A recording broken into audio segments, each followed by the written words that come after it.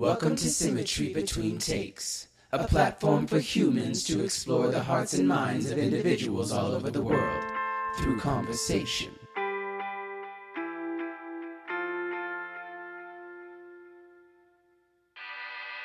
Symmetry. Symmetry is free. Symmetry is equal. Symmetry is balanced. Connection. Connection through speech. Speak to create balance. Symmetry is you and me. What's the deal with the djembe, too? Like, who wants to play the djembe? It's usually the instrument that you're given because everybody has everything else that's cool, and they're like, well, you can hit the djembe if you want. Yeah. It's got like two noises. In any sort of band, it's always the drummer has to accommodate the room size.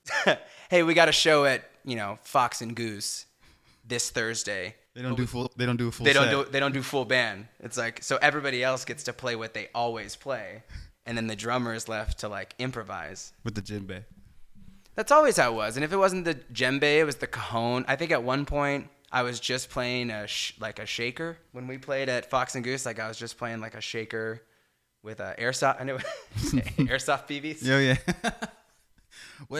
What would you prefer? Like, would you prefer a djembe, a cajon, or just not playing? Yeah, and in some ways, just be like, you know what, guys, I'll just sit this one out. Why don't you guys do the acoustic thing? I don't have to play.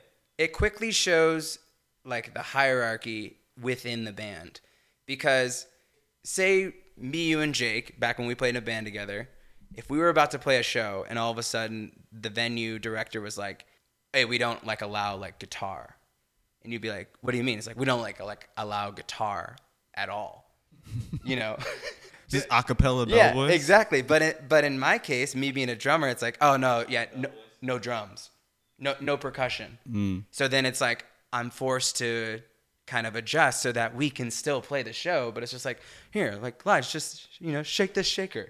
It's like, yeah, but I'm the drummer. These songs are written with like full drum parts. Yeah, I am just as much a part of this band as anybody. But it's like, oh, well, we don't want to blow people out of the way with the volume. So I just thought they're like eating their pasta off to the side. Yeah, that's why I always thought it was just so funny, because the drummer was very, very, very important, but until they weren't.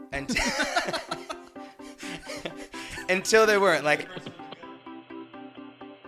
joining me for this episode is Like Tribes, an artist and producer out of Minneapolis, Minnesota. He's also my older brother. I call him Eric. Me and Eric go way back. I've known him forever. There's a lot of dynamics to our relationship. We used to play in a band together. We were also co-workers. But most of all, Eric is one of my best friends. Because he's my older brother, I've always looked up to him. He's always been there for me. He's one of the most talented, intelligent, and incredibly funny human beings I've ever met in my entire life. September is an exciting month for Eric. He and his wife are celebrating 13 years of being together. His daughter, Stevie, is about to turn 6. And today is his birthday. In this episode, we'll share stories about the good old days of playing in a band together. He'll share some of the experiences that he had living out in LA and the things he learned about the music industry. We'll talk about managing the ego and understanding the tormented soul that comes along with being an artist. And him truly finding himself in being a loving husband and a great dad.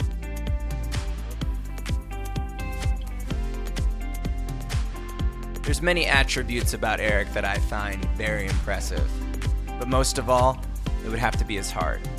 He's compassionate, he's supportive, and he truly has a heart for people. I've really been looking forward to this episode, so I hope you enjoy this conversation as much as I did. Happy birthday, Eric. This episode's for you. It was kind of crazy the lengths at which, like the amount of effort that we would put into playing an open mic. Yeah. I mean, yes, not to say that like we were like above it or something like that, but we thought we were above it. What? We thought we were we thought we were above it. Well, I mean, but it was like our main thing. Like it was our most consistent gig we could play every Monday, every Wednesday, every Tuesday, if there was a random one that was open up. We like didn't want to do it, but we did it because we were playing consistently. Yeah. You know, it was like we didn't have to promote. We just showed up. People knew we were going to be there. Like, we loved it. I mean, at least, you know, I loved it. Right. I loved it too. But like, I also like, once we got there and we saw like, you know, no offense, but like, who else was playing? Yeah.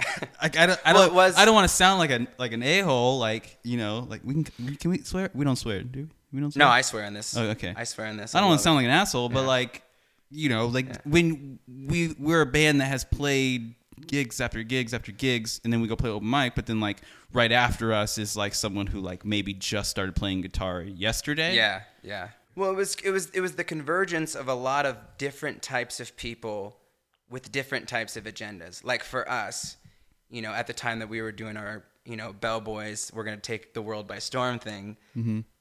You know, we would go and play open mics because we had to be playing. Like, Yeah. like, come on, man. Like, we got to be there. Like, we got to show people that we're devoted. It's like, yeah, but it's an open mic. But like, you know, if we want this, we have to be out there every day.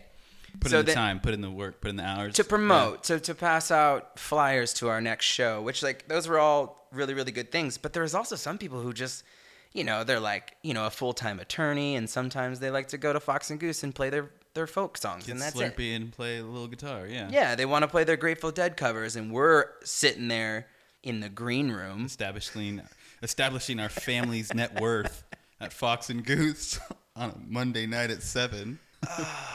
Just to give you guys a little bit of a background, I mean, obviously, Eric and I are brothers, but I'd say the majority of our life, I would even say to this point, has always been some form of collaborative artistic endeavor, like our entire lives. So with that comes so many shenanigans and so many different stories of any type of scenario you can think of musically, good and bad. We've probably been through it together. So I think in this era in particular that we're talking about, like, let's call it the open mic circuit. Mm-hmm.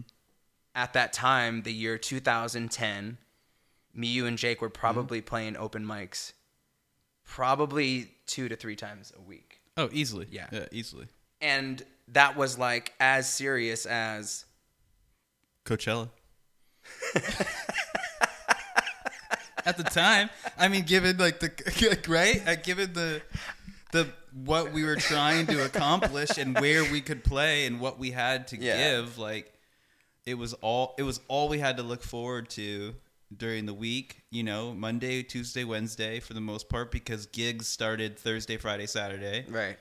And we weren't really playing gigs. We didn't know anybody in town. Right. You know, so you were hitting the open mic circuit hard, rotating with all the different people. Yeah. This was in Sacramento, California. Yeah. We can shout out some of those.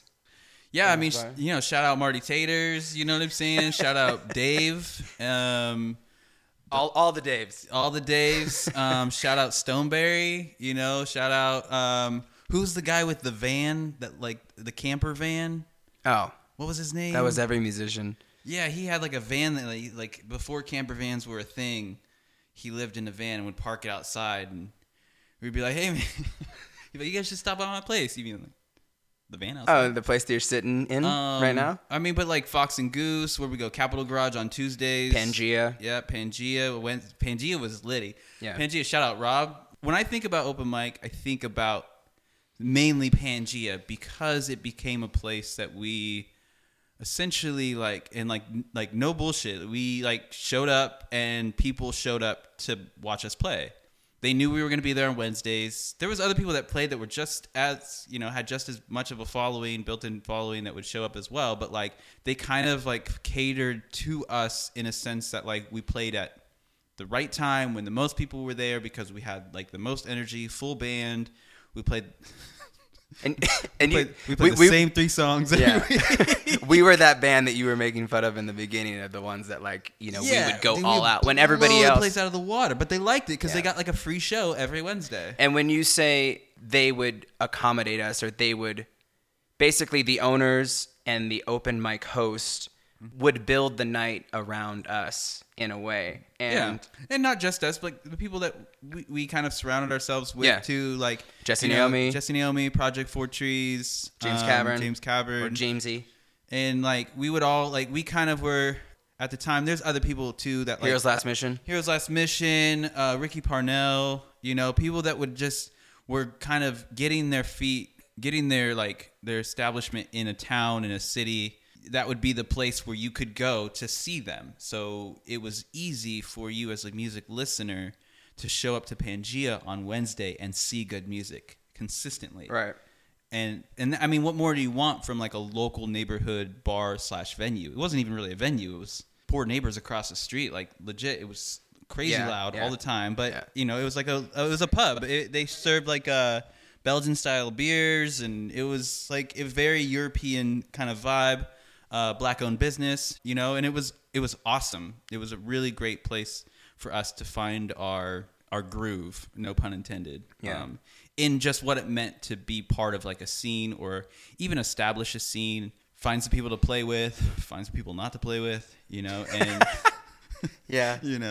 but it was great. And that's when I think about open mic, I think about like that era. Right. That's where like we would all hang out as friends there. I hung out a lot with my wife there, like when we first met, and it was just the place to be. There was a lot of the dive bars and the grimy places too that we would go, and those have their own place. But like, Pangea was it.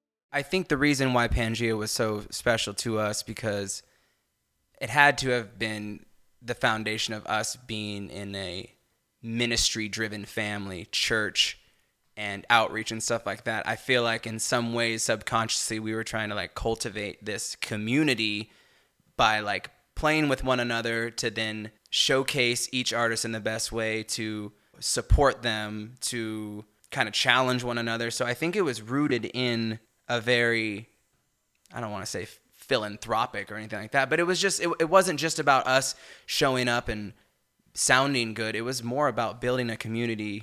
Community, always. Always building a community.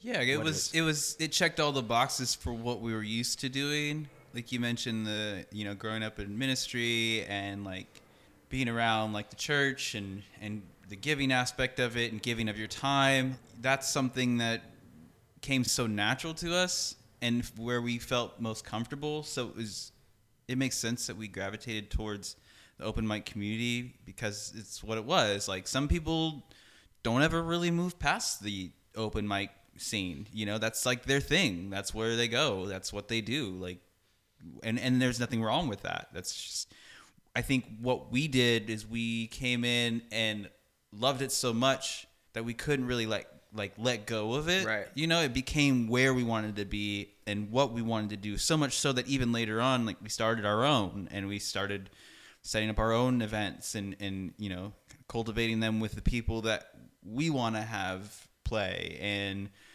people that maybe didn't get a chance to get on the sign up list, or maybe their music was a little too rowdy or not that great or whatever. Right. Whatever reason why we saw, which is classic us, whatever reason we saw a group of artists or people being disenfranchised, we like gave them a platform, and we wanted to create a space for them. It's like, that's all we've ever done, and anything that we've ever done is always try to like build a community around it. We couldn't just like go and play music and like, I don't know, have a career. Yeah.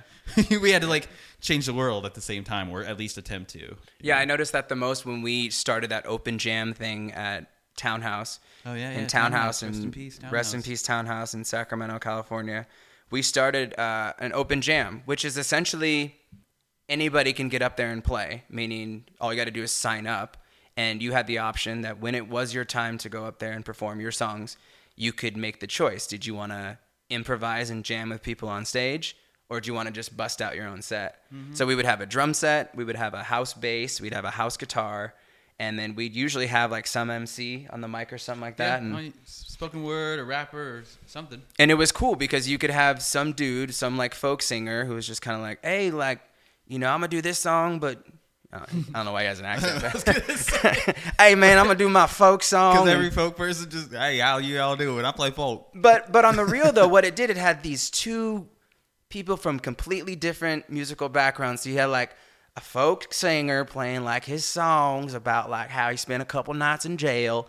And then there'd be like an MC in the corner and be like, hey, do you think you could do a little bit of that rap stuff? Like and then you would totally see in real time this like super, the one that sticks out in my mind was when Marty Taters and I don't know who was rapping at the time. Basically they did like a collab. Oh, it was bro who we rented the studio space from. I don't remember his name, but anyway, he let us rent his studio space. We brought in all of our music equipment and like totally trashed the place. He kicked us. Oh, the rock Kicks and roll guy. Yeah. So basically, every single week, these two had been playing so much together that it ended up being like an anthem for the night. It was the stop, hey, what's that sound? Everybody look what's... And then they would take that, and then in between that they would do rap verse. Yeah. So it was cool. And everybody could kind of circulate like a cipher. It was like a cipher.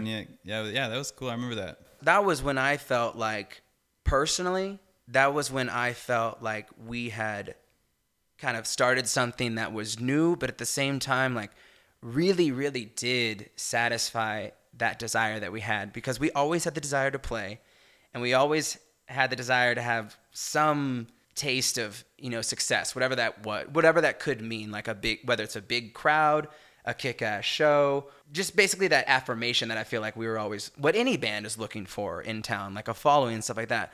So what we would do with these open mics is that this open jam would have that freedom and that fun of just fooling around and jamming. Mm-hmm. But at the same time, the crowd would love it so much.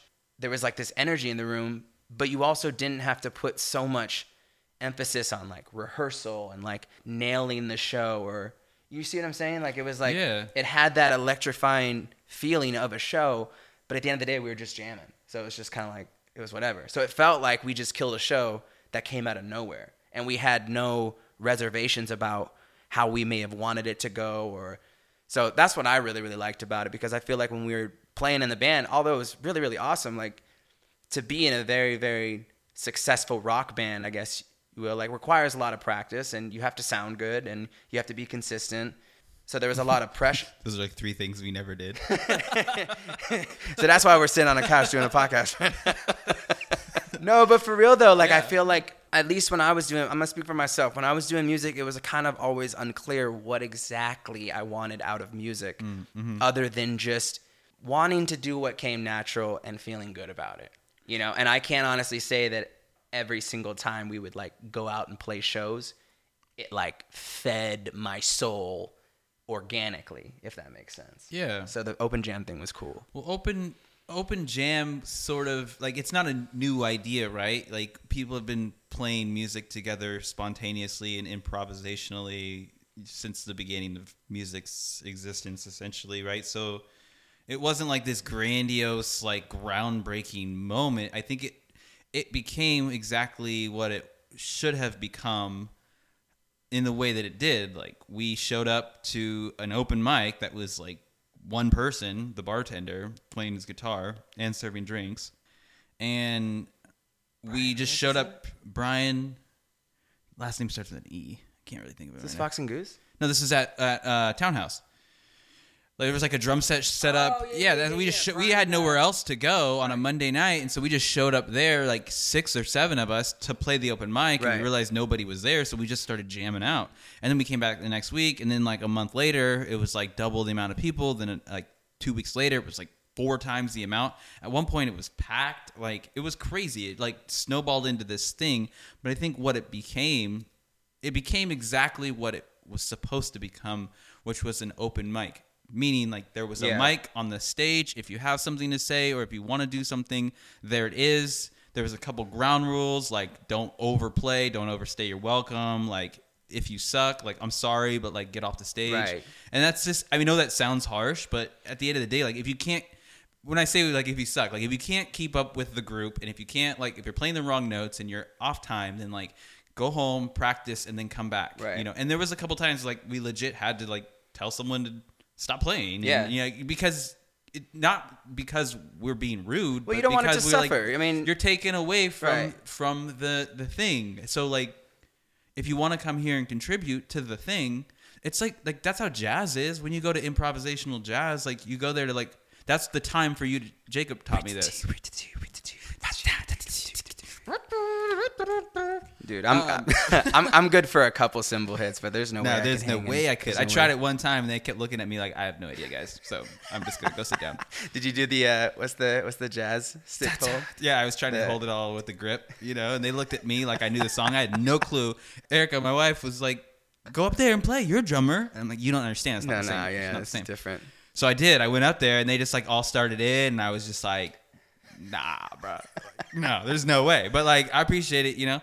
But anyways, like that's where Jacob taught me. That's where you go to work on what you've been working on at home. Right. Right. So the same thing applied in the open jam space of just like people rapping or people playing guitar or people playing drums or people playing the kazoo or the kalimba. Like it doesn't matter what you play, but like I don't mean someone coming in The after kazoo. 2 long weeks of practicing the kazoo. But it's like, hey, guy, hey, can I sign up for like the 8 o'clock spot? take it out of the case. Like, what are you going to play? The kazoo. The what? Yeah. The kazoo. Like the So kazoo? it was interesting to see it grow, like having people show up for that specifically as something that started from nothing and it became a thing, and then just as quickly as it started it fizzled, you know, like some of the best things that ever existed.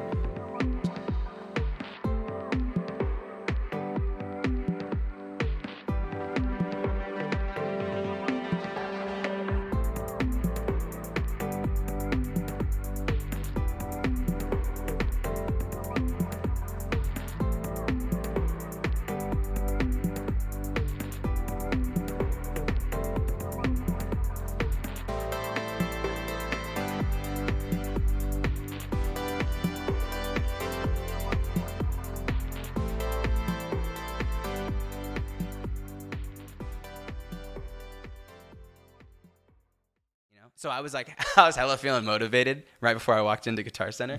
And then I like, Rocked into the Guitar Center, you're just like, just kidding. oh man.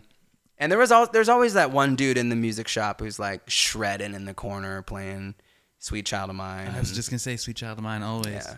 But like good in a way that you can't play it. And what did I think was going to happen? Did I think that I was going to start playing it all the Everyone's are you Elijah from the Bellboys? Didn't you guys used to play at Pangea? That's kind of the world Dude, that we live in our minds. You're like, what are you doing out here in Minnesota? You know, it's like the old guys. Like, oh, you guys are great, man. Dude, I felt like in some ways I was like, oh, the old guys like still got it. I thought that maybe I'd get some of those looks, but nah, man. I even set up my phone to like record myself just so I can get like a quick little snippet and see how I sounded. And, yeah. The best advice I ever got, ever, in all of my musical endeavors, I forget who said it, but it was groundbreaking. And it was, nobody cares about you and your shitty band. Yeah.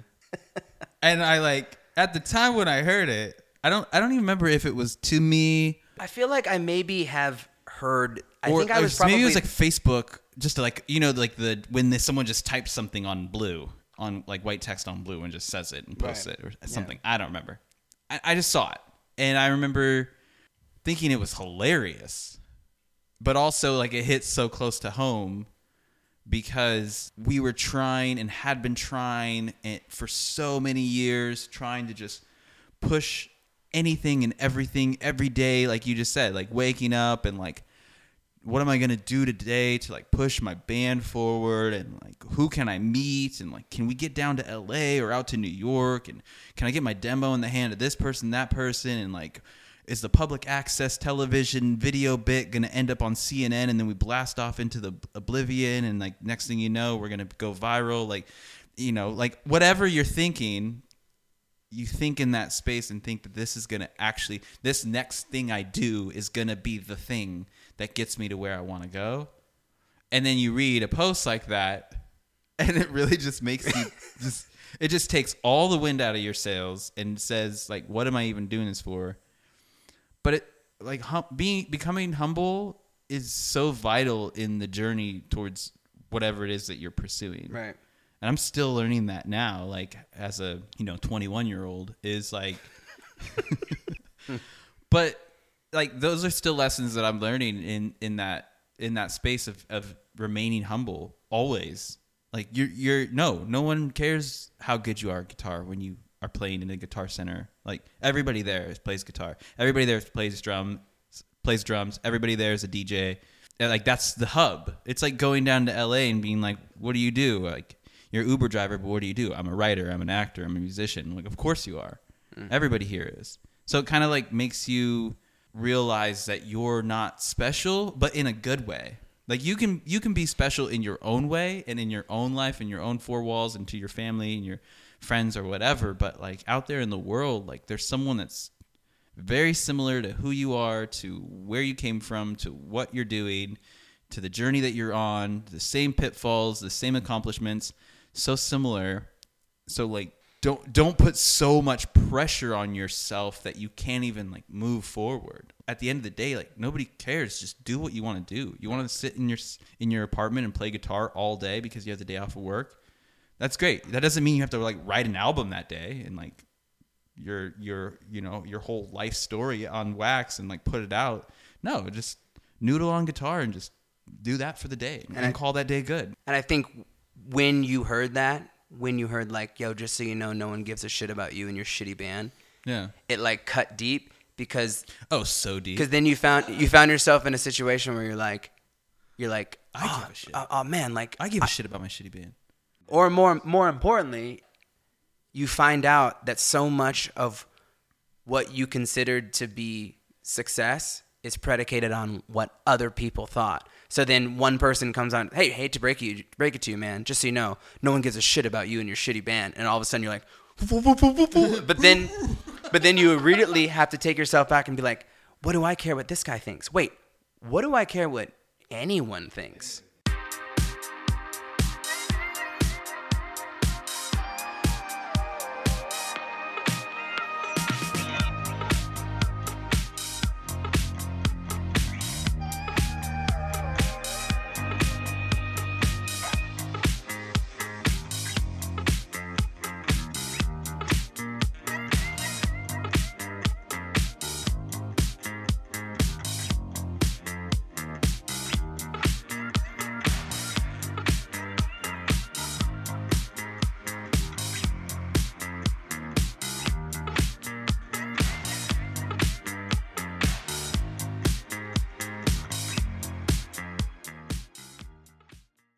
You brought up LA. You used to live there. What do you feel like? I mean, I don't know. Like, what are some of the lessons that you feel like you've taken from there? Like, what is it that you've learned, or things that maybe were unbecoming of you, or things that you wanted to like, oh, well, definitely don't want to be around people like that, or do you long for those days or anything like that? It kind of started when I had visited LA randomly with a friend, and someone I was dating at the time, and we went down there, hung out, did the classic LA thing, meaning like we went to Hollywood, went to a party in the hills till like 4:00 in the morning, and had like the I'm important, notice me, I'm great, this is awesome kind of moment in LA that kind of bit me, and like I never recovered from it. Like you got a taste of what it could be like to be cool. Yeah, I ran into some like C-level celebrities, like people that were on like reality TV, and I ran into some dude. I was binge watching 24 at the time, the show 24, and one of the guys from the show was there. I saw him. He was like smoking a joint off in the corner, and I was just like, dude, I was just watching the show. Like, you died like yesterday. What are you doing here? Clearly like I was that guy that like shouldn't be at the party. Shouldn't be there. Didn't you see the guy from Danger Mouse? I ran into him and was just like, dude, I And love the guy your from Brink? I love your band. Yeah, the guy from Brink. Oh gosh, Val from 'Cause Brink? I was like a huge rollerblader back in the day. You know, like almost went pro. Blader forever. That's why he moved to LA. At AOL.com. Be a professional rollerblader. No wonder they didn't want you at the party. I shut up with my rollerblades. Do you have rollerblades on? Yeah, who's this guy with the helmet and the wrist guards? Oh, low 24. Yeah. Wrist guards. Case in point. So I show up, I see the guy from that movie. He's in a Disney Channel movie like 5 years prior. But I notice him and I'm like, you know, I may have had a couple juices before, you know, and like, you know, I started going on and on about like how he was such like, oh, I love you in the movie. He's looking at me like, dude, can you stop talking about this? Like that was so long ago, right? I've done huge things since then, like, you know, Beauty and the 2. Yeah, like Beauty and the Beast or whatever. There was some dating Beauty and the Geek or something random like that. You know, I was like, oh, My bad. should have stuck with Brink. And so that was like my first taste of like LA life. And as far as I knew it, and like that's what everybody thinks LA is too, when they've never been, or they just think it's a bunch of celebrities and house parties and craziness, and essentially that's kind of like the experience I had. So then when I headed back to Sacramento and started the band, But in your mind, every single night in LA was a party with a bunch of... Yeah, that's what you did. Yeah, because we did that. I mean, we were from out of town, so that's what we did for like 3 days straight. And going back home, you know, fast forward a couple years. Home being what? Sacramento. Okay. Going back to Sacramento, starting the band with you guys, and just kind of knowing that like if things progress in the right way and things start to move forward, then LA is the next place to go, just as far as progression is concerned. And I knew that was the place that I wanted to go next. We should go next, what have you. You know, once we did that, and, you know, obviously I don't think it's any, you know, secret to you that, you know, the band stopped being a band at sometime around 2015-ish, right. You know.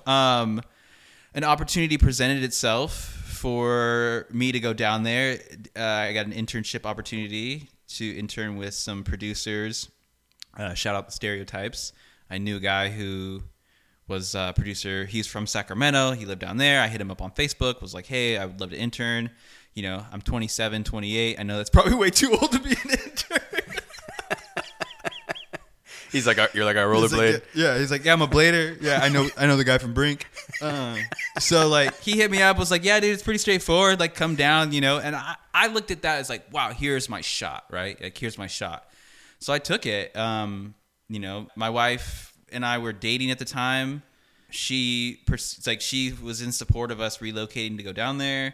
We jumped on it. She got a job. She was able to transfer. We landed a spot. It was a whole thing. And like, boom, now I'm in LA and I'm like doing this thing. And I'm like interning at this studio with these Grammy nominated, Grammy winning producers. I don't think they had a Grammy at the time. They may have, but they've since got one.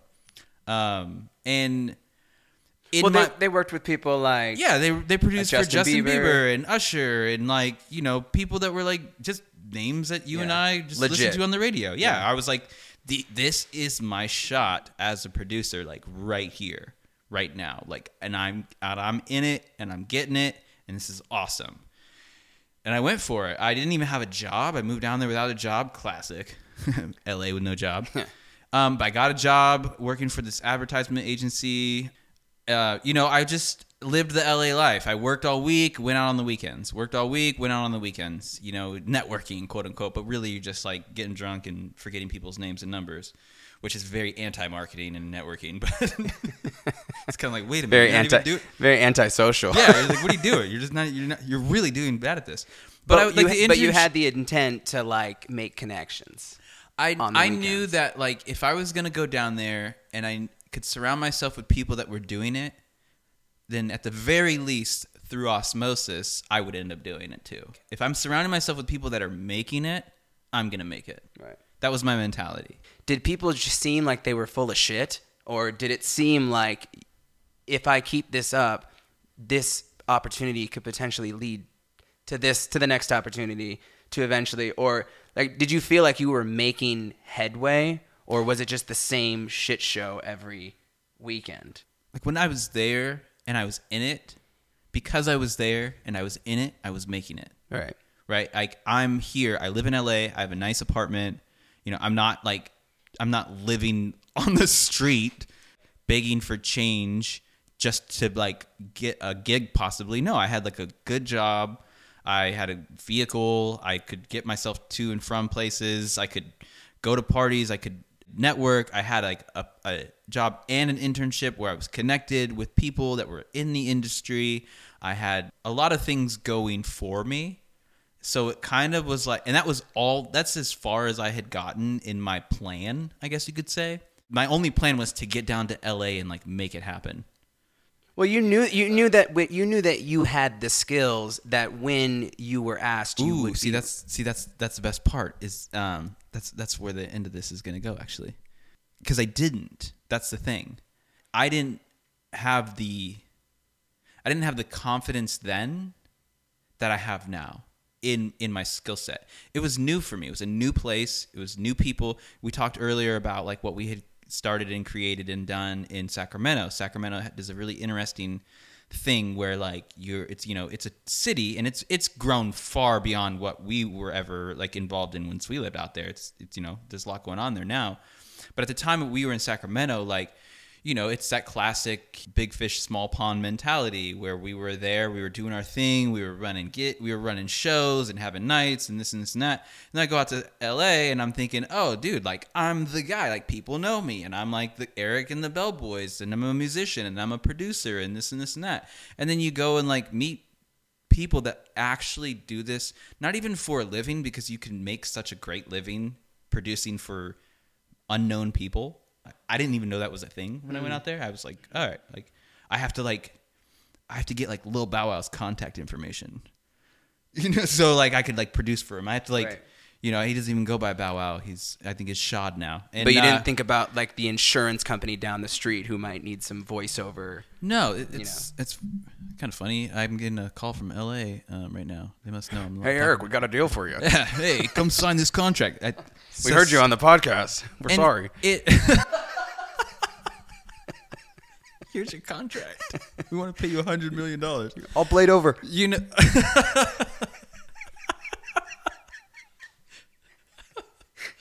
So like. So you didn't have the respect, the confidence in yourself at the time. I looking back now, no, I didn't. I just thought all that mattered was being at the right place at the right time, which a lot of it is. A lot of it is knowing people, you're building out your network, and just, I kind of lacked the preparation behind the opportunity presented. Mom talks about that all the time. Like when opportunity, success is when preparation meets opportunity. So I hadn't really prepared for like even what I was going to do there. I just knew I needed to be there. It's classic me, actually. Like I go in and I just jump in head first. And I did that. And it was a great opportunity. I had the internship, which was awesome. Met some really cool guys, got some exposure to some things in the industry that like in a good way, like just seeing how like the structure is built out and like what it means to like put in studio time, put in work. And like, just because you're signed doesn't mean anything really other than like you have some people that you're going to have to pay back one day. Based on the music and the work, the music that you're making and the work that you're doing. Like I had it different in my mind. I was like, oh, if I could just get signed, if we as a band could just get signed, like we'd make it. I still lived in that. And that was back then. This was back in 2017, 2018, and things are drastically different nowadays. You don't really need anyone to do anything these days. You can do things all on your own. And that was kind of like the turning point in the industry from my perspective. So being around people in the studio and having studio nights and like producers just sitting around kind of coming up with ideas, it was really awesome to see because it made me realize that they're just people doing the same things I'm doing. They're not like, there's no magical combination of things other than just doing the thing that you're best at and over again, and then offering that service to someone else who's looking to utilize you and make their thing that they do better by including you and your thing. So one thing that I maybe want the audience to know is that when you were in Sacramento with us and we were doing the band thing, you were a guitarist singer, songwriter, frontman of the band, performing. Mainly that's what we were doing. We were playing shows, we were touring and recording. We had a couple EPs and stuff like that. Live shows was kind of our forte. Mm-hmm. When you moved to LA, this is the point at which you were transitioning into music production. Yeah. So when you say that you were doing the intern, is that something that you kind of were conscious about? Because you had this like kind of guerrilla style marketing approach to presenting yourself as a musician. All you have to do is hop on stage and jam out with your brothers and be like, hey, what else do you want to know? Like clearly, like, you know, we have a vibe. What do you do? What'd you just see? Yeah, see? exactly. Yeah, when you started transitioning into actually, you know, writing and producing and recording, you kind of had to become a student to eventually find yourself in a position where you could show your beats, show the music that you produced, show what, like, did you have like a clear idea of what exact, like when you say that you wanted to do your music in LA, like what did you actually picture doing? Yeah, here's the thing. My beats were trash. Like, they were bad when I went to LA. I had just started sort of making beats. Like, in the band, I was, like, writing guitar parts and helping structure songs in real time with music. But I wasn't really putting a lot of time into, like, electronic-based music really at all until later on towards the tail end of the band, and then kind of in that lull in between the band ending and then me going to Los Angeles, I had maybe spent like a summer making beats. I had always messed around in Reason, but in like Reason and Logic, but I was still learning like the difference between a beat, like a beat that sounds good, and just a beat that was made. I do have to interject a little bit because, you know, you produced James Cavern's album, you produced Jesse Naomi's I'm album. talking strictly beats though, not just. I mean literally just like drums and synth noises, like just talking quality of beat, not my ability to make music or put something together. I just mean like now looking back at what I made back then, your archive and what of I can beats. make now is in my own perspective. Like it was trash back then. Like I wouldn't show someone what I made back then as like a business card. But that's what I had like a USB in my pocket all the time with like my beats, showing these like Grammy producers like these plinks and these planks, as far as I'm concerned. Beans and cigs. Yeah, and beans and cigs for sure. Beans and cigs. What that is when you're in the zone making a beat and you have to call it quits because you're like 12 hours into the snare drum. You have to call it quits and like save it. You just look around the room and like save it as something or whatever pops into your head. And so at some point, beans and cigs popped in my head. Yeah, I was probably eating beans. I just eating beans. I was probably smoking a cig, and I just saved it as beans and cigs, and so that becomes like our reference point as to like. And I'm sure that's complete. Like I bet you across the board in every producer's archive of beats is just song 1, song 2. Yeah. Worst song ever. Or just a song called like, you know, Dumbbell or Ficus or something like that. So back then you didn't I hate really this beat. Back then you were like trying to market yourself as like a producer, specifically someone who makes beats for pop artists or rappers or anybody. At that point, anybody. Honestly, like I'm not that aggressive of an individual to really push my agenda. Not only that, but when I was there, they had kind of told a story when I first got there about some dude that was there who would like get all weird when celebrities would show up and talk about their car and always be like, hey bro, like, I want to show you some of my beats, bro. I don't know why that guy always says the word bro, but he does. Yeah. Hey bro, like when am I gonna get a shot? Yeah. So because I heard that the first week I was there, it was in my mind to not do anything that even remotely portrayed me as that person. So they gave you like a cautionary tale, like just so you know, like freaking just Jorge like, hey, didn't just work like, out. Don't be a weirdo, right? Like just don't be a weirdo. And you'll do fine here. And that, like, it was fine. And I got a chance to, like, sit in the room with some sessions and meet some cool people. Like, you know, like, I got to, like, meet Miguel. And, like, I got to meet a couple other, like, people that I didn't really know back then who they were. And I don't even really want to name drop them because it doesn't really matter. Yeah. You know? But, like, I did name drop Miguel only because... he matters. Well, also because I had a session scheduled as an intern to, like, do my own music. And then they got canceled because Miguel was... had a session, so like, no. He's storming there. It's either me or Miguel, guys. Guys, you got to pick one. Me or Miguel. I'm skating away. So, anyways, at that point, I just didn't really want to push my agenda until one day one of the guys was like, hey, like, they wanted to know if someone knew how to run Pro Tools for a session, and I did. So I was like, yeah, I got you. So I ran a Pro Tools session for one of the artists, and like that's that moment, right? Like that everybody like talks about in their career. Like, yeah, and then like some guy got hit by a car and couldn't show up, so like I had to step in and be there, and I ran Pro Tools session for Bruno Mars, and he was like, you're awesome. And then the next thing you know, like, I'm living in a mansion on the hills. Yeah. Because I did that Pro Tools session, I thought, like, this is my moment. Like, this is my thing. Turns out it wasn't. And that guy doesn't even make music anymore. And I just needed to help because I needed to help.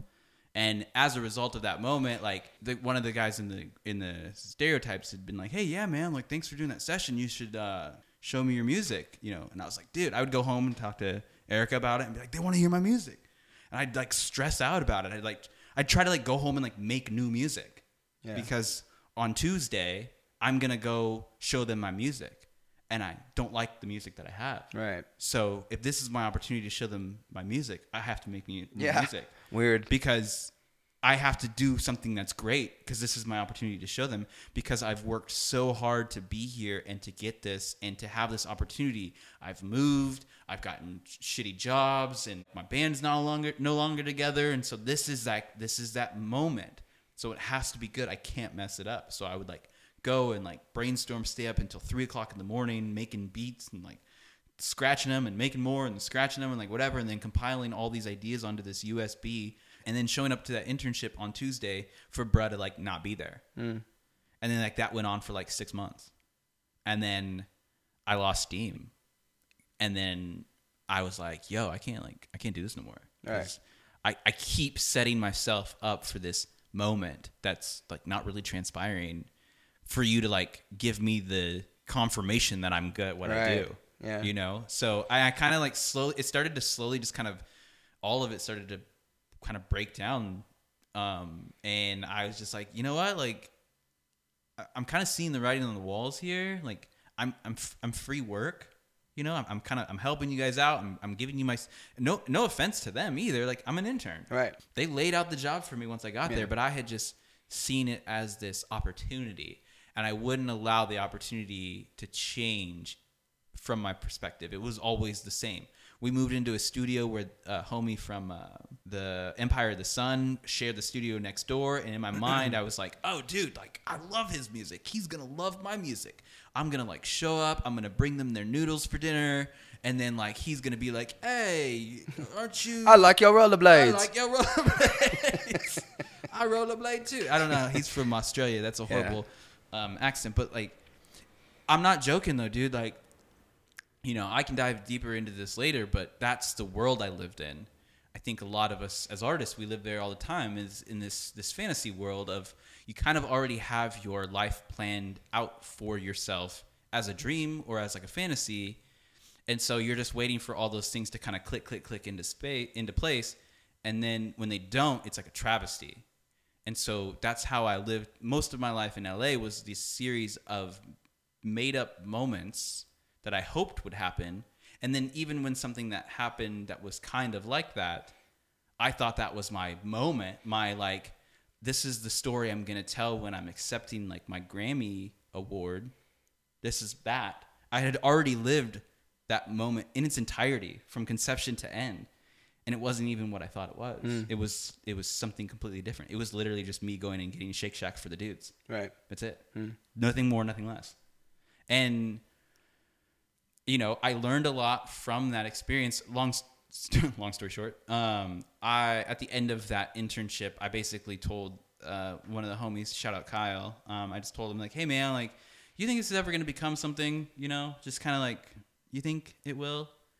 And he just said, you know what, honestly, dude, like, no. I mean, there's not really a lot of people that come and do this internship for us and go on to like get the gig. So, best case scenario, how would it go for an intern? Is it just for you to be able to see how this works? And I think that, again, it's different things for different people. An internship, you get from it what you want from it.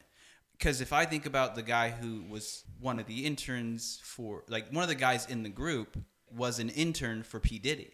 who like would have to like go like do errands for P. Diddy at 3:00 in the morning. So like he was an intern, you know, so, but he was putting in that work, right? Behind the scenes. Right. Only waiting for what? His opportunity until it came and he was ready. And then what? Exactly. So like all those things were lined up for him. And so I just looked at myself as like, well, this is going to be the same story. The only difference is, and this is what I learned from the entire experience, was your story is not the same as anyone else's whatsoever. Not even remotely the same. You might be in the same place and meet the same people, but like the outcome is whatever you want it to become, or you take from it whatever you can. And when I saw that I had extracted the most from that experience, I had to call it. I had to just walk away and just be like, you know what? Like, I think I'm done here. Like, you know, I learned a ton. I learned, like, I think the biggest thing I pulled away from that experience was how good your demo has to be. If you're a musician and you're putting demos together for whatever reason, like you don't really need record labels now, but if you're trying to put a demo together and you need a record label, like your demo should sound like perfect. Right.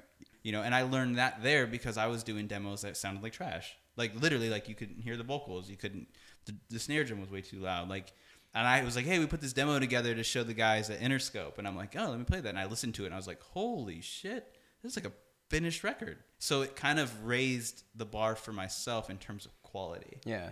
Now looking back, I see that it's something that I learned everything I was supposed to learn, which, I mean, what more could I have learned from that experience than how to become a better producer, how to become better at my craft.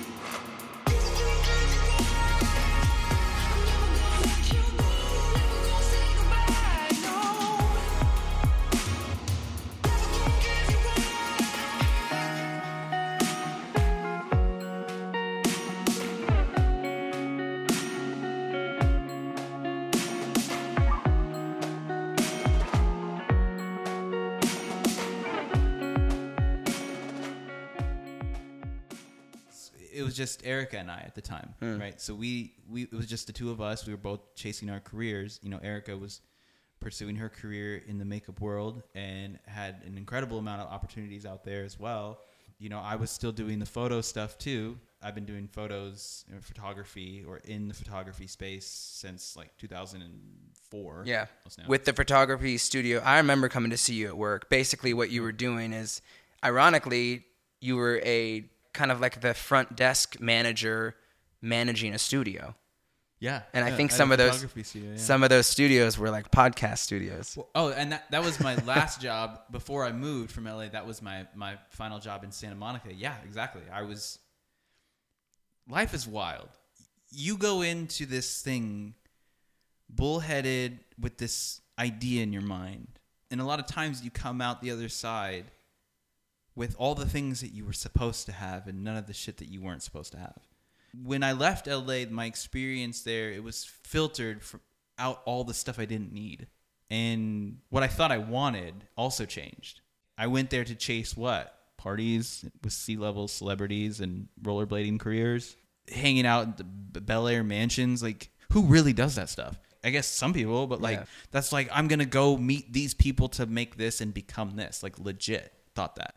And then only to find like a really great job in the production space with access to studios, access to podcast studios, and people trying to put projects together and in post-production and TV and, you know, all of these things where I'm like seeing now this completely different side to the business that is music and production than becoming, the next Bruno Mars or something like that, or the next Stereotypes. Yeah. Like, there's so much available. Like, you have to just know what you want to do to some degree. There's so much available out there in the world of like artistry or production or music or whatever. Like, what do you want to do with it? And yeah, I ended up at Kill the Messenger Studio in Santa Monica, which is a post-production studio. It basically means they did all the mixing and mastering and color correction for TV shows before they went on TV. Or for like Vice and Discovery Channel and some other stuff. And they also worked with like the UFC. So here I am now, again, with these people in the industry, but from a different side now. Now I'm coordinating these projects to completion. And I'm not producing them myself by no stretch, but I'm overseeing them being done and finalized. It's always remained in the same genre of quality production. Yeah. Whether that's producing behind music, songwriting, or you've always been, for as long as I've known you, you've always been a producer. Whether it's writing the songs, recording the songs, making the beats, scheduling the photo shoots, editing the photos. Like, you've always been kind of like a production manager, as far as, I guess that would be the title that I'd assign you. And because throughout all this time from like, Sacramento to LA to Minneapolis to now, there's always been like a constant of your job being some executive producer of some form of art. Do you feel like you did that on purpose, or do you feel like it just kind of just came to you? And if so, like, does that align with, I guess, what you were looking to have feed your soul? Like maybe what you might have been looking for out in LA or trying to do with the band? Like, it's always been, well, I got to like feed this desire and this craving to create. Do you feel like you get that satisfaction from your 9 to 5s? I'm not to say to put you on the spot, like, hey, are you feeling satisfied with your life? But are you able to see you are in a line of work that allows you to be creative and produce art? Or does it feel as though you're constantly competing with this and the idea of what ultimately you do want to do? When I first got here in Minnesota, I was completely bummed that I had to leave Los Angeles. I felt like I had to give up my quote unquote dreams, and not to mention like what I started doing when I first got here was kind of, I had to jump in and start, I had to get a job to get a job. It was, it was me installing docks on the lake, which we can go on and on about that. Yeah, that'll be the next episode. Next episode for sure. It took a little bit of time for me to like recalibrate, for sure, and really find out and deep dive into like, what is it that I actually enjoy doing? Not what am I good at? Like, because when you're like all over the place in your skill sets, multi-instrumentalist, multi-computer program guy, different recording software, if you like taking things apart and putting them back together, you kind of like dive into a lot of different things, a lot of different industries, a lot of different jobs. And so it's kind of hard to pinpoint what it is that you like to do, what you want to do, be it for a job or even as a career in, self-employed, whatever, right? So it's kind of hard. And it can be like really internally damaging because you feel like you lack identity at times. If you don't know like what you're supposed to be doing, right? So when I went through that journey after I got here in Minnesota and sort of wanted to hold on to what I thought I wanted, and I started really doubling down on the producer title and trying to become like an Instagram producer by like reposting beats and retweeting people and like trying to like really chase just clients. I would just find clients, and I had a space for a little bit here, and I would just record whoever doing whatever and just trying to chase a dollar just to have that, just to try to find my identity as a producer because I had left it in LA as far as I was concerned. I learned a lot about the process that is production, taking an idea, making it happen, taking your own idea or the idea that belongs to someone else and putting all the necessary steps together to have it go from concept to reality and everything in between. And most artists don't recognize how much that takes. That's not every artist. Some artists thrive in the space that is idea to execution, just through line. Inspirational moment strikes you. I want to paint this. They got paint. They got the canvas. They do it. They're done. Some artists can be that free. Other artists have an idea and it never gets past an idea.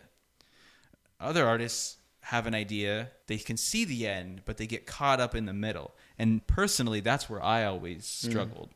I always got caught in the middle. Either it wasn't good enough, either it wasn't quite there, either it needed some stuff, it needs a horn section, it needs these little noises that I don't even know what they are yet. Like, it just, everything was needed more, and so it was never done. So I started finding myself helping, I guess you could say, artists. That became something that I really enjoyed because it was such a hard thing for me to do personally. Again, going back to what we talked about open mic and our need for like adding to community and building community and contributing whatever we have to community, it was a very natural progression for me to want to contribute my skill set or whatever I've learned to artists. Yeah. Be it musicians, be it photographers, designers, whoever, and being able to get them over whatever is getting in their way to getting their project done. And so now I find myself, in production, but like in all capacities, because it could be a photo shoot, it could be a video shoot, it could be an album, it can be an album recording, it could be anything. And now I'm finding so much, I'm not even doing the work, right? I'm not even recording the songs. I'm not even writing the songs, really. I'm just kind of there to help people get over or get through whatever it is that they're going through, whatever hangups. If it's a technical thing, I have the technical abilities to do it. If it's a internal, emotional, mental thing, I've gone through that too, and I can kind of talk through it. If it's a creative approach thing, well, let's dissect it. Like, should it go this way? Should it go that way? Whatever it is, I now feel most comfortable and most at peace with what it is that I do for an actual job, because I know that I'm contributing, whatever it is that I'm contributing, I'm helping the process move forward to completion. So you kind of needed, in the same way that someone needs your services, you kind of need people to get to a point where they can't do anymore. Like, in order for you to be the producer that you are, you need an artist who doesn't know how to... Yeah, who needs something. Who needs something.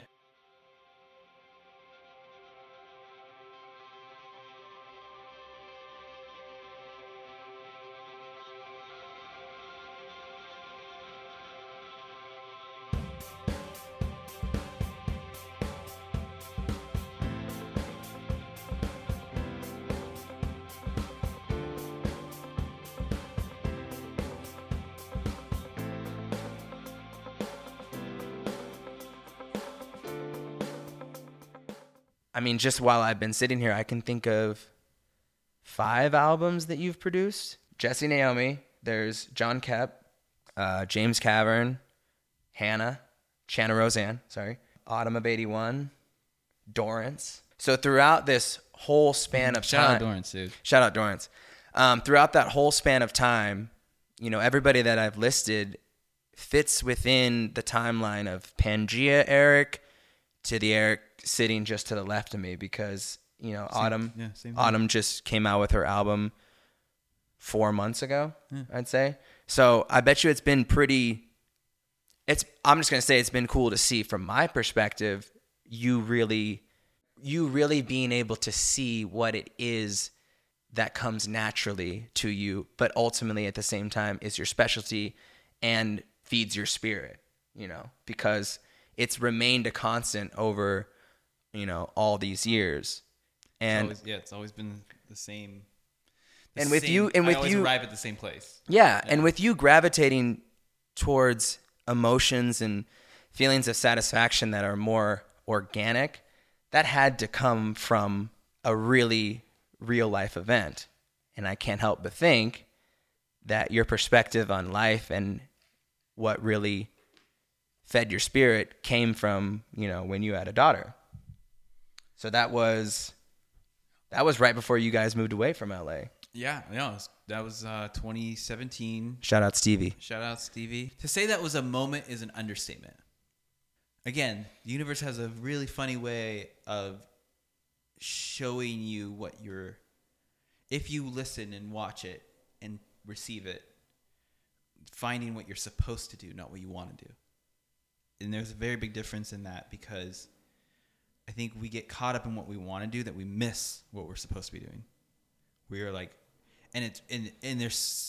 we get caught up in the most basic menial. Is menial a word? Minimal. I don't know where menial came from. Minimal. Yeah, I liked it. Minuscule was the word I was thinking. Yeah. I just make up words, which is fine. So the most minuscule things, we get caught up in the most minuscule thing, and we miss out on the greater opportunity presented for us. So what happened when I became a dad was, after the sheer panic of it all, of having to care for a human being, provide and protect for a human being, after that went away, actually, yeah, that doesn't ever really go away. After that sunk in. After that like based, you have to dig deep and find what drives you. Like, what drives you to like get out of bed? Some people find that. Some people don't. And it's my hope and wish and prayer that most people can. Because when you find that thing that drives you, you find who you are and what you can offer. And then that's where you find your purpose, and that's where you find what you're supposed to do. Because my whole Los Angeles experience is actually more a representation of the person that I used to be, of just thinking that the world owed me this thing because I had put in this work and created these things and these opportunities for myself. So like they owed me this. When at the end of the day, what did we say earlier, right? Like, no one gives a shit about you and your shitty band. Like, the world doesn't owe you anything. But like, what are you going to go out and get? And what are you going to go out and do? And what are you going to go out? The best part is what are you going to go out and contribute? And when I became a father, I realized that like I need to give of myself, but I can't until I find at least a portion of who I am. And when you need to give yourself to my family, right? But in order to give the best version of who I am to my family, I have to give the best version of myself to the world, right? And in order to give the best version of myself to the world, I have to like find out who I am, right? Like you have to put your best foot forward. Yeah, legit. Right. And that meant so what does the universe do? The universe says, okay, great, you're gonna go get a job at UPS because that's what you're gonna do. And I'm like, and what we're talking about is the pandemic. Oh yeah. Well, yeah. Everything I got let go from my photography job, and I needed a job. You're willing to do whatever it takes. Yeah, and I had to do whatever it takes. But even in doing whatever it takes, you still find yourself in this space that you're uncomfortable in, and you know that like I'm gonna do this, but you can also say right after you say that, but I don't like this.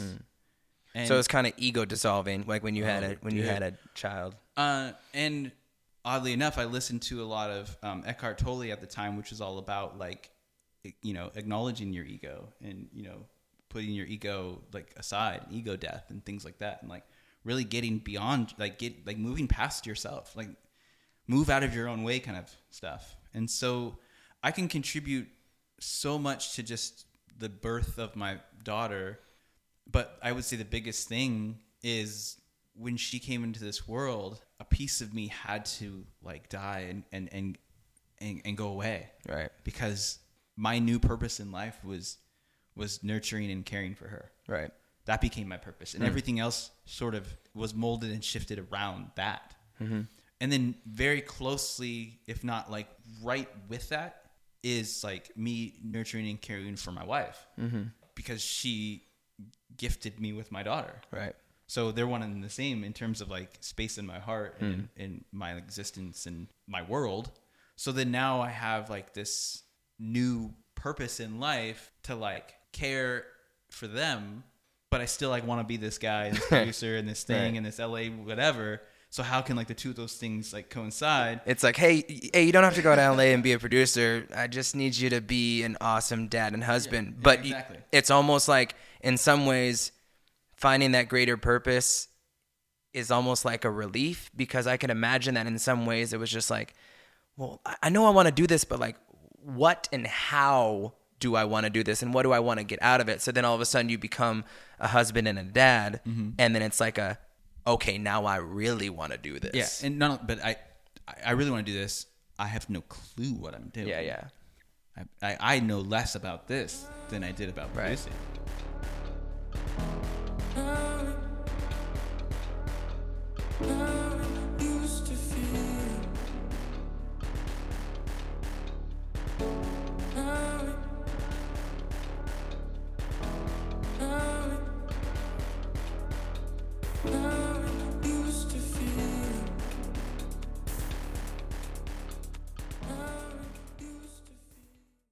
Let's just call it following your dreams. Let's just call it that, Yeah. Because I feel like there's a lot of space to work within what that could mean.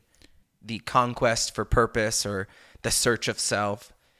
Do you find it's clearer now, or do you feel like in some ways it's now you're trying to balance the two? Like on one hand, like, well, of course I got to show up for my family, and I love and I want to be the best version of myself for them. And of course, that goes without saying. It's a no-brainer that I'm going to be an awesome dad and an awesome husband. All I have to do now is try to balance that out with also feeding my spirit and reaching my goals or whatever that could mean. Do you feel like those work in tandem with one another, or now like fulfilling your wildest heart's desires, it's just kind of secondary now?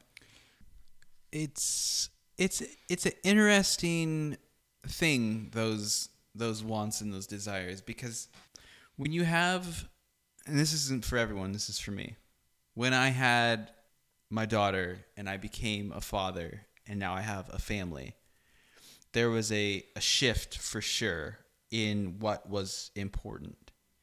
That shift wasn't easy and it didn't happen overnight. I still, like, in the very early stages of, like, our family and, relocating here and finding jobs. And I was still trying to, like, burn the midnight oil, trying to make things happen in the production world, in the music world. I'd stay up till 2 o'clock, 3 o'clock, 4 o'clock in the morning sometimes, trying to work, and then waking up at 8 and, like, going and, like, installing docks or driving an hour to go work for 2 hours at the music studio. And like I was still trying to just like push this thing that I couldn't really like let go of.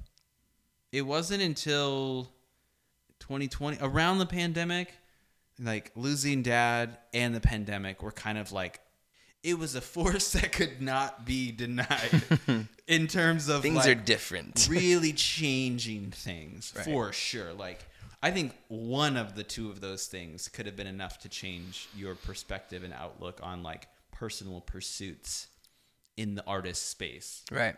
Both of them were enough to like not destroy it, but just kind of like really look at it differently. Yes. To answer your question very straightforwardly, is it harder? Yes, it is. It's difficult to, I don't really make time for personal artistic endeavors, short of like painting on Dadder Days with Stevie, and I've actually gotten a little pretty good, just because I'm trying. So Dadder Days is your... Dadder Days is mine and Stevie's hangout day on Saturdays. Saturdays, Dadder Day. Yeah, you get it. It's clever. I'm an artist. And a rollerblader. But even that is shifting. If it's all work and no play, like what fun is that? Right. And so I'm relearning now what really is exciting about music. And I haven't made a piece of music in like a little under a year, maybe. Like of just like sitting down and just trying something, not for any specific reason other than like I'm just busy. Like my free time is spent doing other things. Right. I've gotten really, I've gotten really into the stock space. Yeah. So we'll talk about that next episode. Next time, yeah. But in my free Next time, episode. That's a long conversation. I'm gonna have to stop you right there. Sell it all, buy it all. That's my stock advice. The worst stock advice. Just no impulse control. Just do what you want, man. Yeah, basically that's all anyone's ever doing. But now I'm realizing that what do I enjoy about creating something?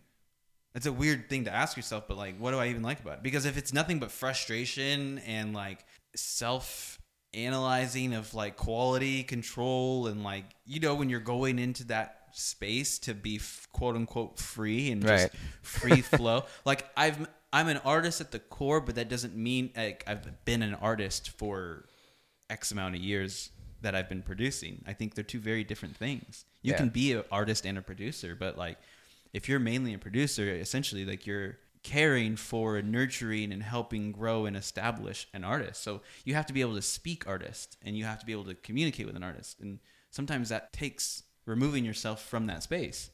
Because if you are also that vulnerable artist in that space and your will and your agenda and your everything is kind of intertwined with this other person that you're working for and you don't move forward. So you kind of have to be that neutral party. And sometimes when you're that neutral party for so long, you kind of forget that like, oh yeah, I make this stuff too. Right. I do this too. The same thing happened with me in photography. Like I take pictures. I'm really good at it. I've been doing it for a very long time. I love it. It's great. But because now I produce photo shoots, I don't ever really take photos ever. Right. Like if somebody was to ask you what you do, you would probably list that you're a photographer like 7th. Yeah. Right. But yet you've yet been it's- doing it for 20 years. Yeah, but I knew it for 20 years. Yeah. Yeah. And I can pick it up like you said, like the drums. Like I can pick it up and I might be a little rusty, but Right. like, you know, put me on, you know, 2 or 3 shoots after the fact and I'm dialed in. Yes. You know? And that's just kind of how it goes. So I've been able to really find my relaxation in the fact that I just kind of oversee it all in a way in the artist space. Those things And are that's always okay. they're always gonna be there for you. And I've become most comfortable now and actually very satisfied in being that person. I used to feel like cheated and unsatisfied and left kind of like wanting more when I would be producing someone and I would be like, well, let me just go in and do it, or if this was my song, I'd do it this way, or if this was my shoot, I'd do it this way. And I realized that I was becoming a roadblock for individuals' creativity and not allowing them to just be themselves because I'm injecting my opinion. Whoa. That's not producing Yeah. at all. That's micromanaging and being a weirdo. To be a producer, from my perspective, is being available. Why do you think you did that? Because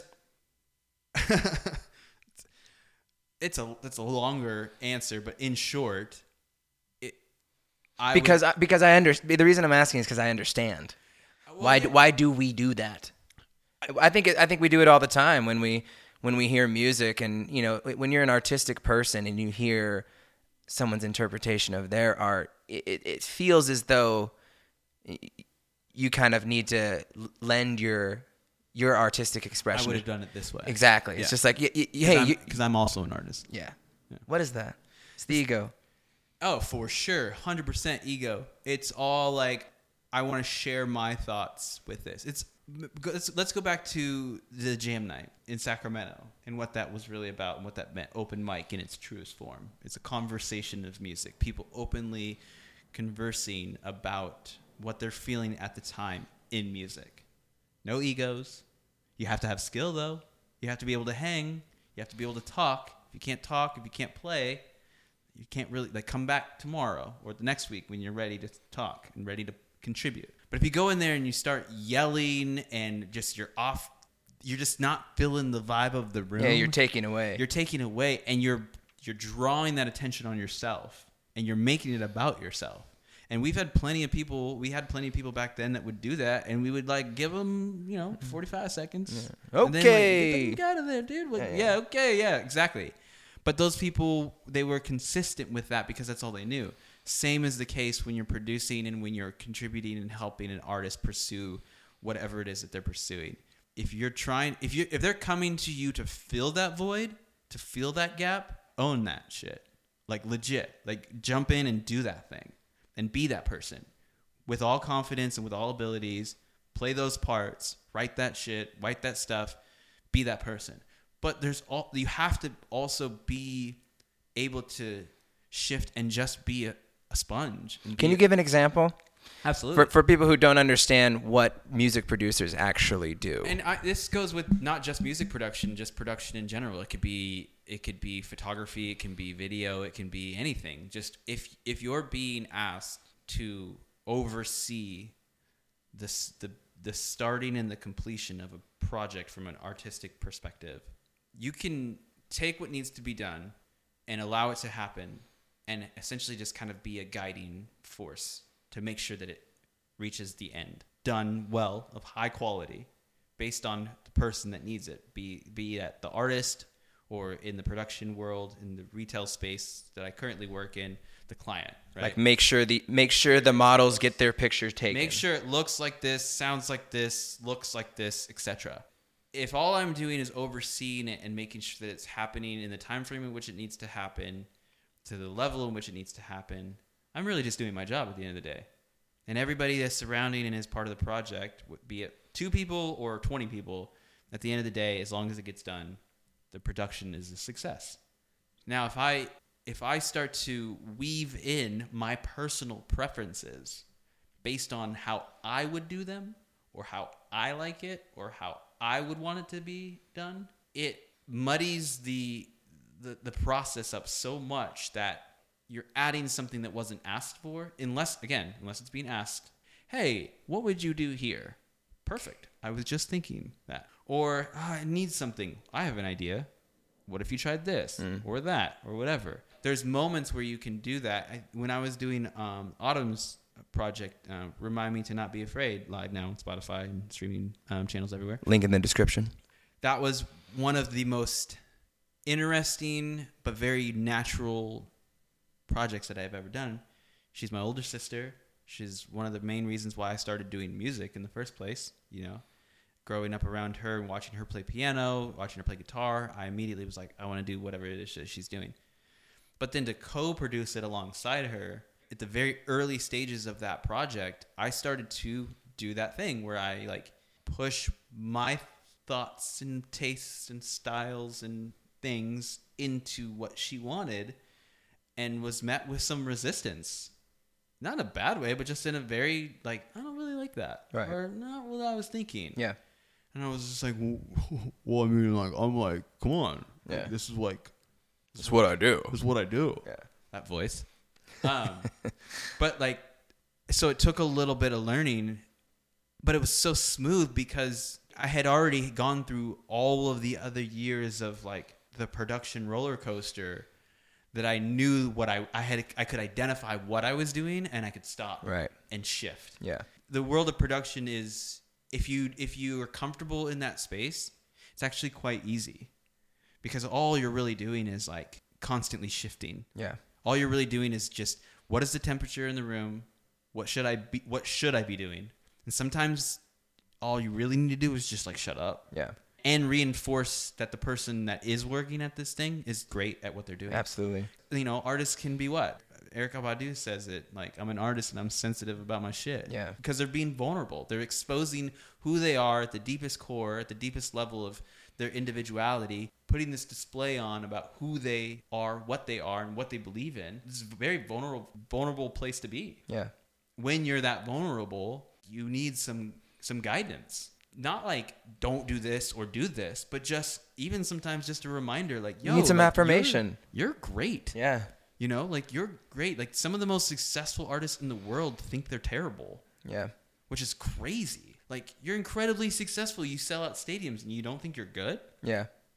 You know, like, what is that? It's because, like, you know, you're still, and I can say this honestly because as also an artist, I feel that exact same way. Yes. I have a computer full of music that nobody's ever heard. Right. Because I don't think it's good.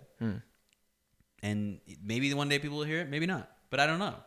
Because that's how I feel as an artist, so I can see that in other people, which makes me a good producer.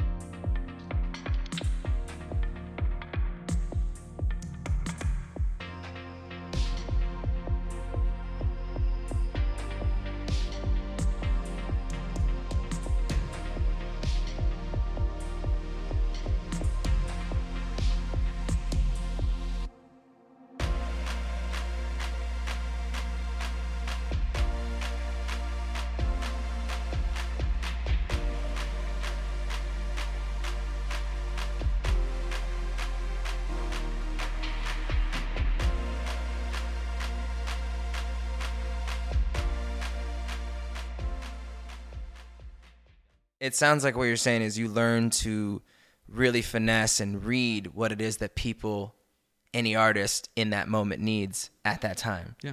Like, I'm going to read the room. I'm going to see you work with what you're doing, whether it be, you know, I mean, you and I, when we did a photo shoot, you know, hey, get in there. And like, you're probably going to let like a model, before you start snapping photos, you're going to kind of let them like, let me see what you got. You know, they start doing their looks. Okay, I see it. I see it. Don't do that. Yeah, don't do that. It's like, hey, I see what you're going for. Like, try it a bit like this. When they try a guitar riff, it's like, you're going to give them the opportunity to lay out their ideas, express their art, but you're going to wait and be like, is this a moment where I need to implement my own ideas and give my own takes?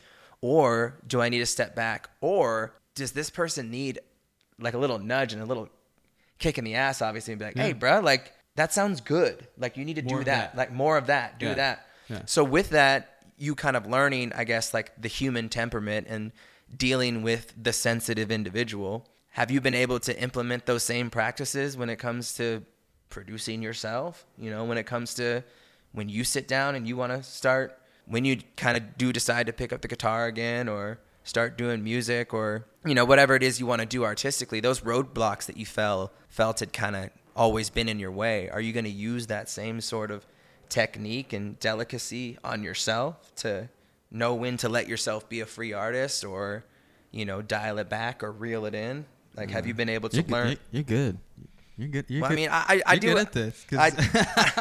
I deal with I'm this. like, don't turn it on me, man. Come on, no, that's a great symmetry great between question. takes, man. Yeah, These are conversations that like I ask myself, like, and it's I struggle with some of the same things that you've expressed, and you know, podcasting in particular has in a really, really cool way. It's something that no one I know does, which is very different from everything else I've chosen to get involved with. Like, you want to bring up rollerblading. Like, I started rollerblading because y'all were rollerblading. Yeah. You know, I started playing the drums because you were playing the drums. I started playing the guitar because Jacob was playing the guitar. And I started doing these things because I was just, you know, kind of just a creature in my own habitat. Like, I mean, I grew up playing music and being on stage and being an artist because our parents were artists and like public speakers and all these things. And it just, I fell into these roles because I just did.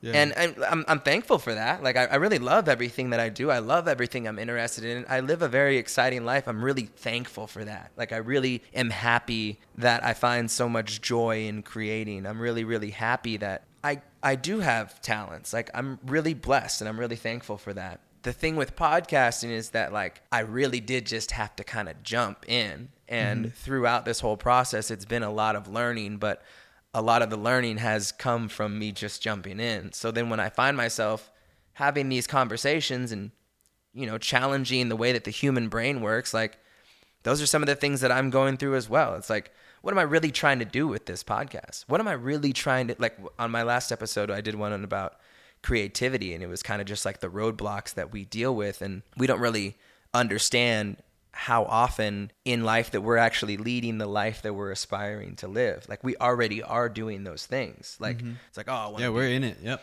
Yeah, I want to record a podcast and I want to be on Spotify. It's like, well, it is, bro. It's like, yeah, but like one day I'd like to be like, I want to be the next Rogan. Right. Or like, I want to interview interesting people. It's like, well, I am right now. Or it's like, you know, I want to like start playing shows. And like, when I want to start playing shows, it's like, dude, like, take a step back. Yeah. And like, you really do got to connect the dots in order for yourself to realize that, like, you are leading that fulfilling life that you can sometimes feel like you're chasing after. So the reason I asked you that is because I'm pretty hard on myself as well when it comes to creativity and things like that. And I'm trying to find a balance between, like, when do you need to lead with compassion with yourself, and when do you need to, like, you know, slap yourself on the back of the head and be like, yo, bro, like, come on, bro, like, let's go, you got this.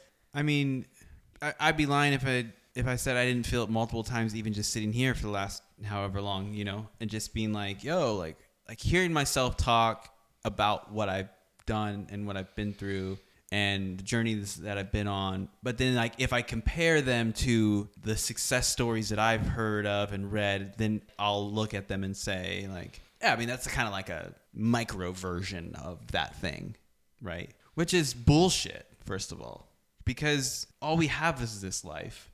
And all we have is this time here. So everything that we do is the experiences that we have, and we're in it. We're not trying to do it. We're currently doing that thing that we want to do, whatever that is, even if it changes multiple times. Even if you started this pursuit of life as a painter and then you became a stockbroker, you're doing it, this life thing, right? That moment, or it was a series of moments. It was actually like more of a series of like 15 moments, if I think about it really. But that pursuit of becoming comfortable with what it is that I am currently doing was hard because of the internal struggle of, am I doing enough? Am I doing it to the level at which I should be doing it? And the worst part was, and it's the worst I think for everyone, is, am I doing it to the level of that person? Right. And that's such a killer to your dreams and to your success and to your joy. It's an instant joy killer anytime we compare ourselves to someone. Yeah. Comparison is the thief of joy. It really is. Like, and you hear that, and it's a cool bumper sticker or Facebook post with like little sparrows in the background or whatever, but like it really is. And I think because we can see so much of what people are doing in a photo or a video or a cool post of what like, comparison is a killer. And it was when I stopped doing that, or tried at least, when I started incorporating trying to not do that. I still do it all the time. Who am I lying to? And like, even that acceptance of the fact that I do it is a journey. It's an accomplishment of mine. Yeah. Because I'm like, yo, like, hey, like, you struggle with this. You should you should be proud of the things that you do. And I am very proud of the things that I've done, the things that I have to offer individuals, and the things that I offer my family. So when it comes to creating my own things, I do struggle with that voice that says it's good enough. Put it out. That's a current thing that I'm working on.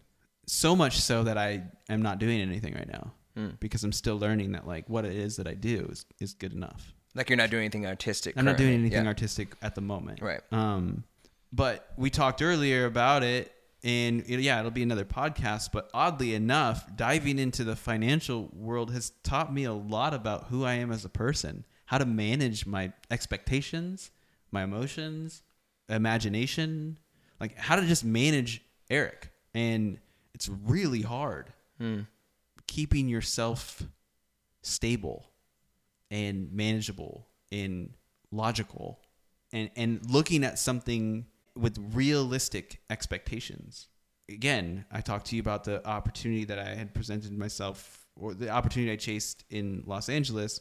When I went there, I had already accepted my Grammy Award for being Best Producer, and I hadn't even moved there yet. Right? Yeah. So talk about like an exploitation of expectations, and that becomes a pattern of behavior. And then you live in those false expectations, and then lead yourself to disappointment because your expectations weren't met.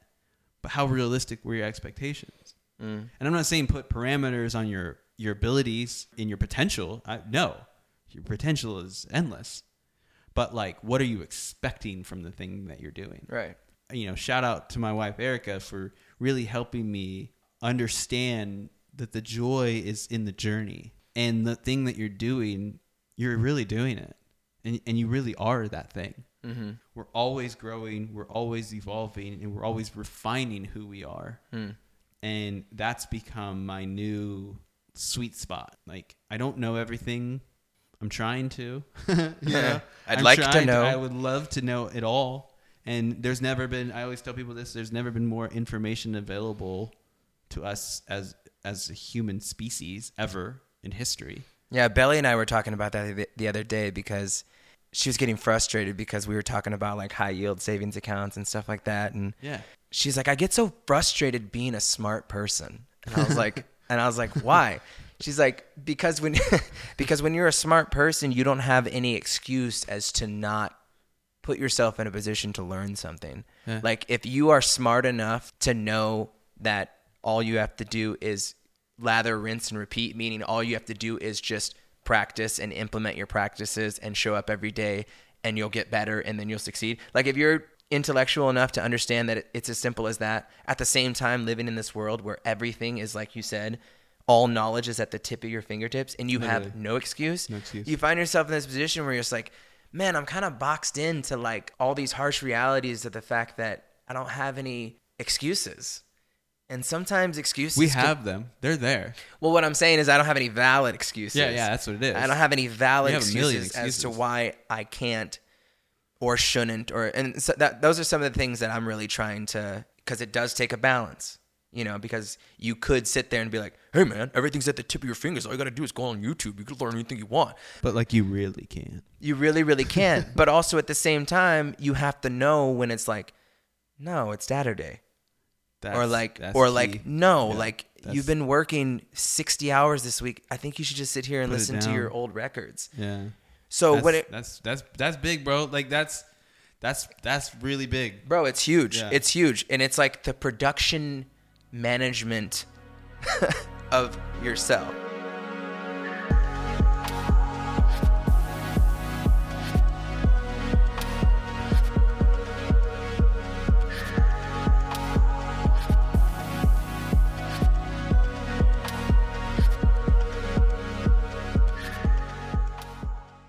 So with you being like a producer, you know, let's say of a child, you know, you're kind of like you're kind of shaping and, you know, producing this child, a collaborative effort, you and your wife, you and Erica. With you kind of seeing her, she's about to start school next week. Yeah. She's crazy. what, 6 now? About to be She's gonna 6. turn 6, Her yeah. birthday's on the 21st. Yeah. Her favorite uncle in the world, knew that Look at that. immediately. So, you know, with everything that we've been talking about, you tying in being a creative and being an individual, but at the same time being a dad and trying to monitor your skills and your emotions and all these things and channel them, you also have a responsibility to like raise this human being. What are some of the things that you have been focusing on, I guess, or what do you see as the most vital lessons to constantly remind her of every single day? Like the things to harness, the thoughts to stay away from, the people to stay away from. Like, I guess if there was one thing that you could really instill within her to lead the most prosperous life, what do you feel like you're constantly trying to convey to her every single day?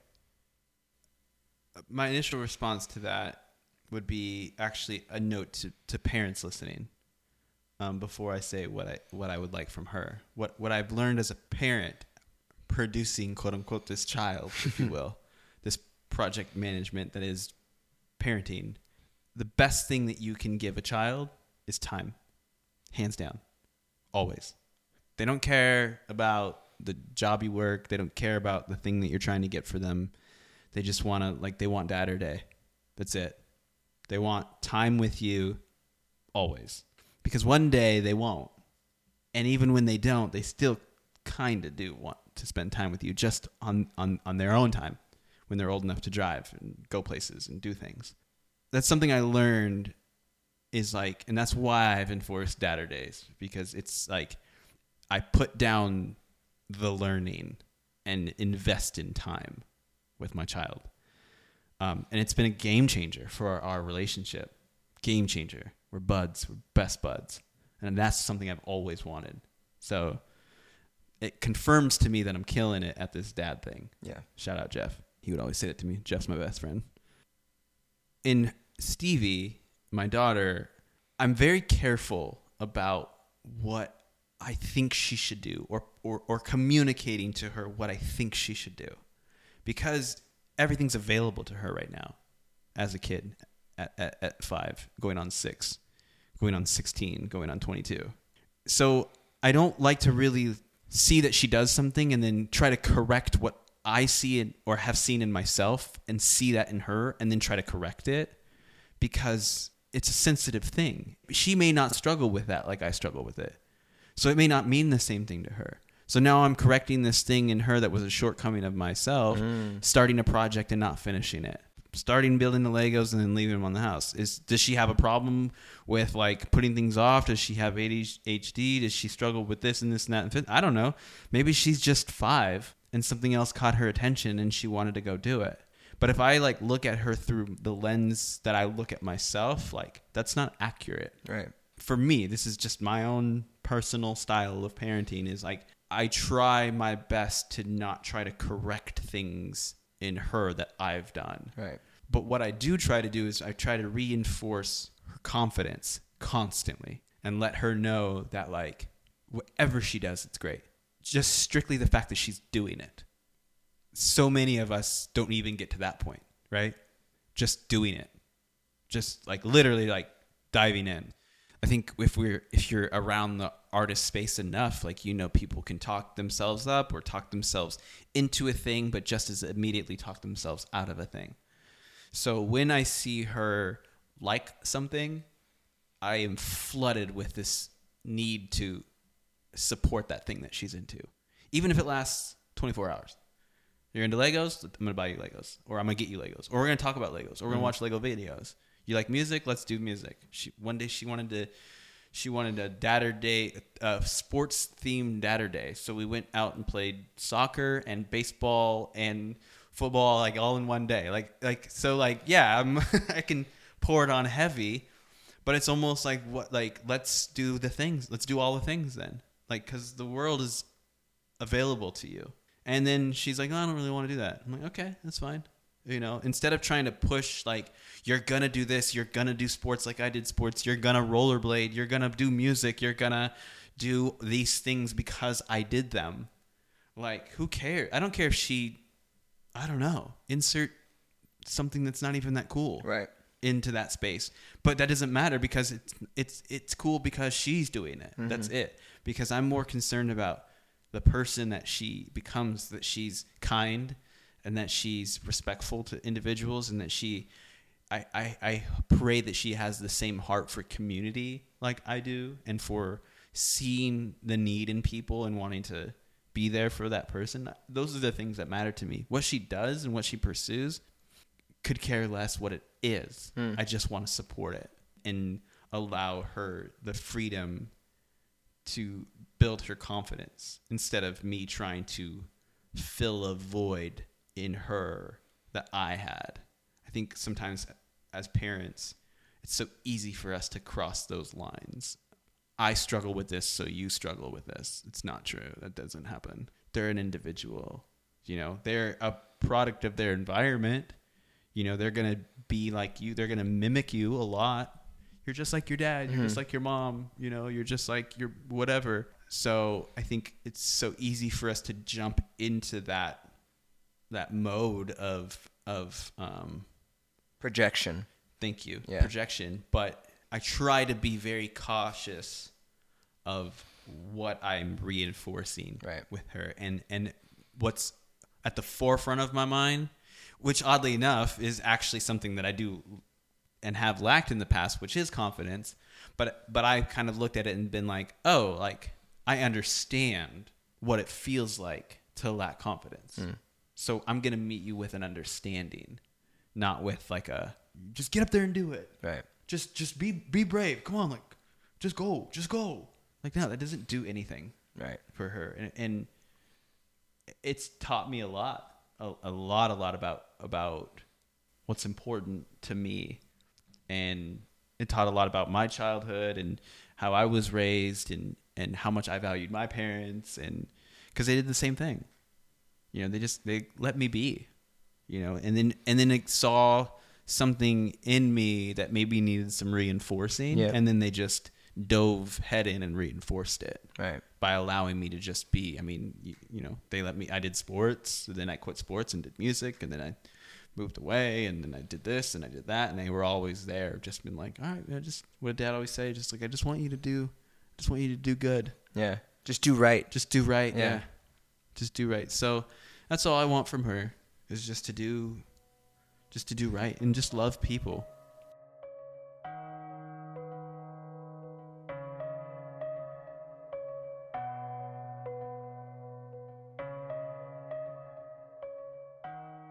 Eric, what's one thing you want to lead the people with? You know, some things that you're discovering, or maybe just a quick piece of advice, or... Oh, man. Do I end on a funny note, or do I end on a serious note? You can do whatever you want, man. I know. I'm really 50-50 right now. Oh, jeez. Okay, so I'm in an incredible moment right now in my life, because even though I've experienced a ton, I'm simultaneously experiencing that, like, I know nothing. And I'm still doing it. And so I would just encourage people to really, really be in the moment. And that sounds like mad cliche, and like, what does it even mean to be in the moment? I'll say this.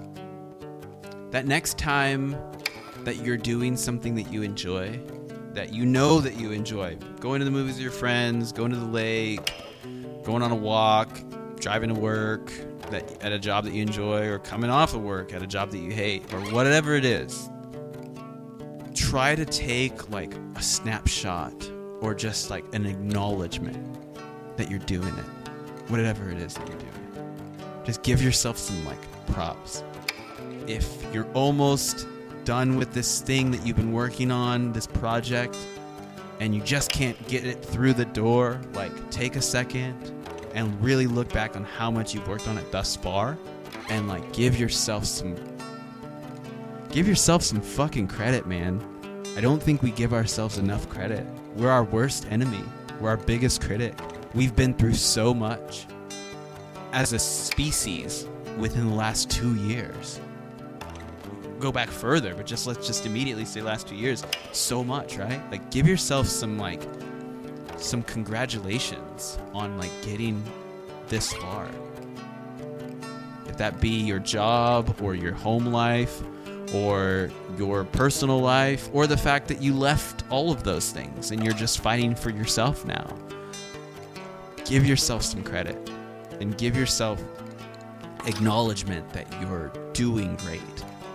Because the very fact that you're here, even if the shit around you sucks, like, you're here with us still, and you're making it. And that's sometimes enough. There's nothing that someone else is doing that's greater than what you're doing at all. They might know more than you, but it's not better. Sometimes, like, we mistake happiness and experience with knowledge. And, like, they're not the same things. You can gain all the knowledge in the world and be miserable. Or you can have all the experiences in the world and still be sad. I mean, I'm not saying I have an end-all to be-all, cure-all for, like, internal sadness or anything like that, but at the end of the day, if we just take a moment and acknowledge that life is good, and we're here, and we're breathing, sometimes that's enough. And that thing that you're working on isn't going to end you, and it's not going to take you through to the end either. Keep going, though. You're going to get there. This is Symmetry Between Takes. Thank you for joining us. My name is Elijah. Joining me today was Eric. Have a great day. Happy birthday, Eric. I love you. Happy birthday, Eric. Love you. Happy birthday, Eric. Happy birthday, buddy. I love you. You have a wonderful day. Happy birthday, Eric. We love you so much. What's up, dude? I just wanted to wish you happy birthday. Love you, brother. Happy birthday, Mr. Eric G. Congrats on another year being alive. Happy birthday to the brother that I never had and the brother that I always had. Love you, Eric. Happy birthday, Biddy. Hey, Eric. I love you so much, and I hope you have a wonderful birthday. I am so proud of the man you've become. Eric, happy birthday. I love you. Hey, Eric. Happy birthday. I love you. Happy birthday, Uncle Eric. I know it is, man. Boy, they your kind of hard, man. All you wish you happy birthday, man. You know what I'm saying? Happy birthday, man. I love you, Eric. You know what it is. Holla at your boy, man, with the birthday, man. Virgo season. Happy birthday, my best bro. My day one, the one I can laugh and cry with in the same conversation. You make me a better person, and I will speak into existence that this next year of life is going to bring you more blessings than you could dream of. Love you, my dude. Happy birthday. Happy birthday, bud.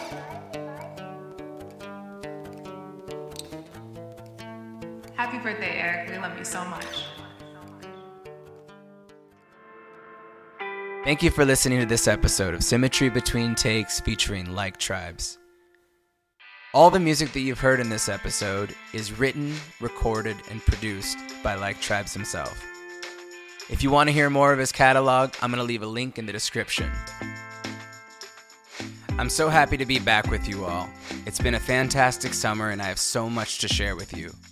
Moving forward, I'll be putting out 2 episodes a month, one on the 1st and one on the 15th. So be sure to follow me on Instagram and here on Spotify so you'll know every time I put out a new episode. Thank you so much for listening. Have a great day.